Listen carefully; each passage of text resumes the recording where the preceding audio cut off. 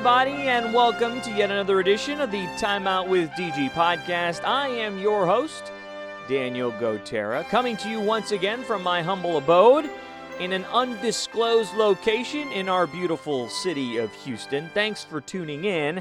Before we get started on this episode 19, go ahead and subscribe to the podcast if you haven't already. Give me a nice rating if you like the content. If you don't like the content, then just go ahead and skip that rating portion. No need to give me 1 star. You don't need to send a message that way. Thank you, though. Just don't listen again. That would be even better. Anyway, episode 19. I'm excited about this one. One of the more exciting ones that we've had so far. And you're probably wondering, if you're a frequent listener to this, where was the Latin music off the top of the episode? You know, you're kind of used to starting one of my shows, and there'll be some nice little Latin music, some salsa, some merengue, some cumbia. Well, this time it seemed like you were walking through the doors of NASA, and there was a reason for that, because my guest on episode 19, a very special guest at that, is former NASA astronaut Clayton Anderson. He is retired now, but he has lived an amazing life. And I figured since this week the space program was back in the headlines, I'd invite someone who is a big fan of the Houston sports scene, who spent a lot of time down in the Houston area in all his years at the Johnson Space Center and NASA. Clayton has been tremendous. He followed me on Twitter. Follow him on Twitter. He's very active on there. He's always following up on what the Astros, Texans, everybody's doing. He's a big fan of Nebraska football. He is from Nebraska. And this week, like I mentioned, I thought it'd be fun to have an astronaut on to talk about not just the current expedition, the SpaceX rocket that everybody is so excited about, first manned mission into space from the United States in nearly a decade, so that's exciting stuff right there. We touch on that a little bit, but I also wanted him to talk about just his life in general because, sometimes we get bogged down in sports and sports stars. He idolizes a lot of sports figures, and in turn, a lot of people idolize him for what he's been able to accomplish. He's logged 166 official days in space. His first trip up to space was on the shuttle Atlantis back in 2007. He spent some time on the International Space Station. By some time, I mean 152 days up there, working with 2 Russian cosmonauts working aboard the International Space Station. But I wanted to know how a guy who loves sports so much got his sports fix up in space. And he had some pretty interesting stories about that. Not only did he watch Nebraska football, but he tuned into the Texans. And he had a great story about an Astros legend and his son, who was 10 at the time. Anyway, Clayton's a tremendous guy. He's a motivational speaker now. He also is a professor at Iowa State University in Ames, Iowa, and he's written several books. His latest book, Letters from Space, is coming out this September 2020, so he's excited about that. We touch on that too. So I hope you like this episode. Like I said, it's a little different, but I think it was worth it. Clayton Anderson, retired NASA astronaut. Here it is. Well, it's a pleasure to have you here on the podcast with me, although we're doing it via Zoom and this new age of communication. Clayton, how are you? I'm good, Daniel. It's a pleasure to be with you, and I love sports. I love what you do on TV, so it's perfect. Well, I appreciate that, and I didn't even pay you to say that, so thank you for doing that. The boss. You need me to invoice you? Yeah, well, you know what? Let's kind of leave that aside. We'll talk about that after. So anyway, I guess my first question to you is one of the questions that I always ask my podcast guests is, like, how do you describe your life and your journey up to this point? Well, that's a pretty broad question, but, I'm a small town kid from Ashland, Nebraska, who dreamed nearly his entire life of flying in space. But more so, I dreamed my entire life of working for NASA. And as a realist from the Midwest, I knew that becoming an astronaut would be a huge obstacle, a huge and difficult against the odds pursuit. And so for me, the goal of simply getting to NASA and working there as an engineer was probably my primary objective. And then when I got selected as an astronaut, that would be icing on the cake. So what was it about NASA? What was it about space travel when you were such a young kid? Do you remember, like I remember the first time I wanted to be a broadcaster, right? I mean, I think we all have those moments where we kind of go back and remember that one moment in time. Do you have that one moment, or was it just kind of a buildup? What got you so interested in this field? It's a good segue to a Whitney Houston song, in that one moment in time. But I'm going to start playing that right now during the bed of this audio. So go ahead. So there's two aspects to this story. One is my recollection. I was 9 years old when my mom and dad got my brother and sister out of bed on Christmas Eve in '68 and put us in front of a black and white TV to watch the Apollo 8 guys go behind the moon for the first time. That's what I remember. That's when I thought, oh my God, I want to do that. But my mother would tell you that I was 6 years old, and that she and I would discuss that one day I would become a United States astronaut. Now, I don't remember that at all, but it was a vivid memory of hers, and she loved to tell people that story. So from that early moment, though, going through high school, and I loved NASA, and I wanted to do some NASA stuff, but I went to Hastings College in Hastings, Nebraska, a small Presbyterian school, because I wanted to play football, basketball, and run track there. I was an athlete, and I wanted to continue being an athlete, and not good enough to play at Northwestern or the University of Nebraska. Hey, back then in the 70s, I can't believe they won a game. So honestly, to be perfectly frank. But anyway, so that also, you had both, right? You want to be an athlete, and you have both of these goals and these ambitions. Right. And, I really dreamed of playing professional football for a long time. I was a punter in college. I was a wide receiver and running back, but I wasn't big enough, strong enough, or good enough, but I was a pretty good punter.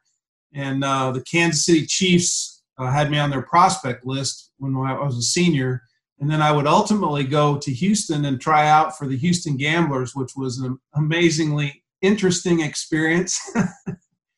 Well, we're going to get into that. I didn't know about this. We'll get into that. But go ahead, continue. We'll kind of come back to it.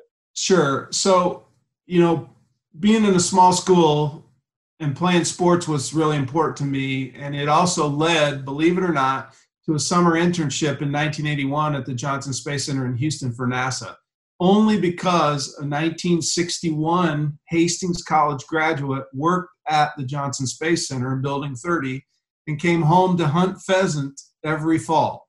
Wow.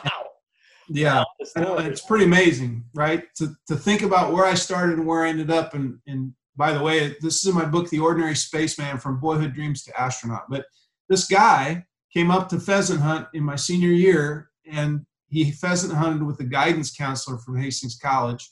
And as they talked to each other, they learned that NASA had a summer internship program. The guy provided us the application information. I would be interviewed over the phone because, back in those days, we didn't have Zoom and all this cool stuff. But I got my first internship in 1981, and it turns out that I would become the first astronaut ever to start as a NASA summer intern. Is that right? Wow, that's incredible. So I guess take me back. We'll kind of go through the steps that you just mentioned here in a little bit, but take me back to that one moment when you were a little kid in 1968 and watching that on TV. Now we see all the documentaries, we see all the different videos, we go to NASA, we see what was accomplished, but what was your thought process when that was happening live? Because we're blown away by it now. I'm sure back then it must have been tenfold. Yeah, and to sit on Christmas Eve near midnight, right? We were supposed to be asleep, and watching a black and white TV, and all I could see at the time, at first, were the guys in the control center, right? And it was all men in white shirts with black ties and crew cuts and pocket protectors, but the energy and the vibe that was coming from that TV broadcast was captivating to me. And then as they're talking to the astronauts back and forth, and then they make the burn, and eventually they're headed behind that big rock, the moon, and they go behind the moon. You can't talk to them anymore. And I was like, right. Oh my Ultimate drama. People talk about reality shows now. That is like the ultimate reality show. And as a 9-year-old kid, I'm thinking, is there a volcano back there? And did it? Right. Nobody knew. Right? At that point, nobody had any clue. No. And so for 15, 20 minutes, whatever it was, I was like, until I heard the Quindar tone, the little beep, beep.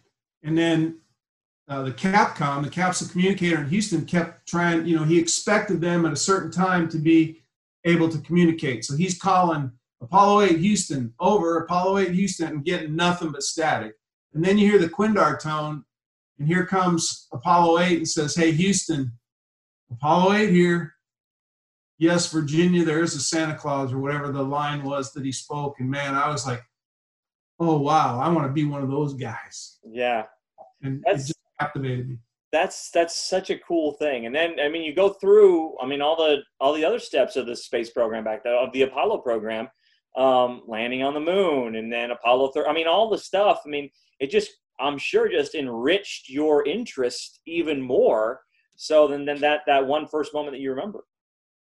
Yeah, it was a unique thing that Apollo 8, then Apollo 11, and Apollo 13, and Apollo 15, and the Gene Cernan, the last man on the moon, all that stuff, it did exactly that. It just packed on top of me the desire that I wanted to do that. But as I got older and went to school, I kind of just blew it off, right? I didn't see myself in a position at Hastings College, Nebraska, where I would be able to do that until I got this call from a guy who was a pheasant hunter, and once they said I had that internship job, the next thing I knew, I was there. I was walking the sidewalks and being in the buildings of NASA's Johnson Space Center, where all the astronauts were.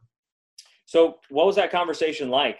Were you believing it at first? Did you have any idea that this guy, was even around, that he would, what was that conversation like? Because you had this dream, but then it becomes a reality when you have this talk with him. Yeah, I never talked to him, the guy from Hastings that worked at NASA. Oh, I you didn't did? talk to him until, I don't know, I'm trying to remember, until I got a full-time job at NASA in 1983, and then I went and found him, and he actually was working in the same building I was, on the floor right beneath my office. And so that was the first time I met this guy, Maynard Huntley, who came home to pheasant hunt. So him providing the application and the information was outside of my window. I didn't know about him until I met him later. And then a couple years ago back in Nebraska, he came to the solar eclipse event that was in Hastings, and he and I did an interview together, which was pretty cool. So when you're at the Johnson Space Center, what was the mood like back then, 1983, 1981, 83? What was the feeling like around that building? They were blowing and going, right? In 1981, one of the first meetings I attended was the STS-1 post-flight symposium, right? Where all these guys and gals get in the room and they're making presentations on what they learned from the very first shuttle flight in April of 1981. And I'm just, I don't understand any of it, right? That's a heck of an introduction, by the way. Yeah, and I still have somewhere my little pink symposium badge that I had to wear to get into the event. But, I was blown away and overwhelmed by all the technical data.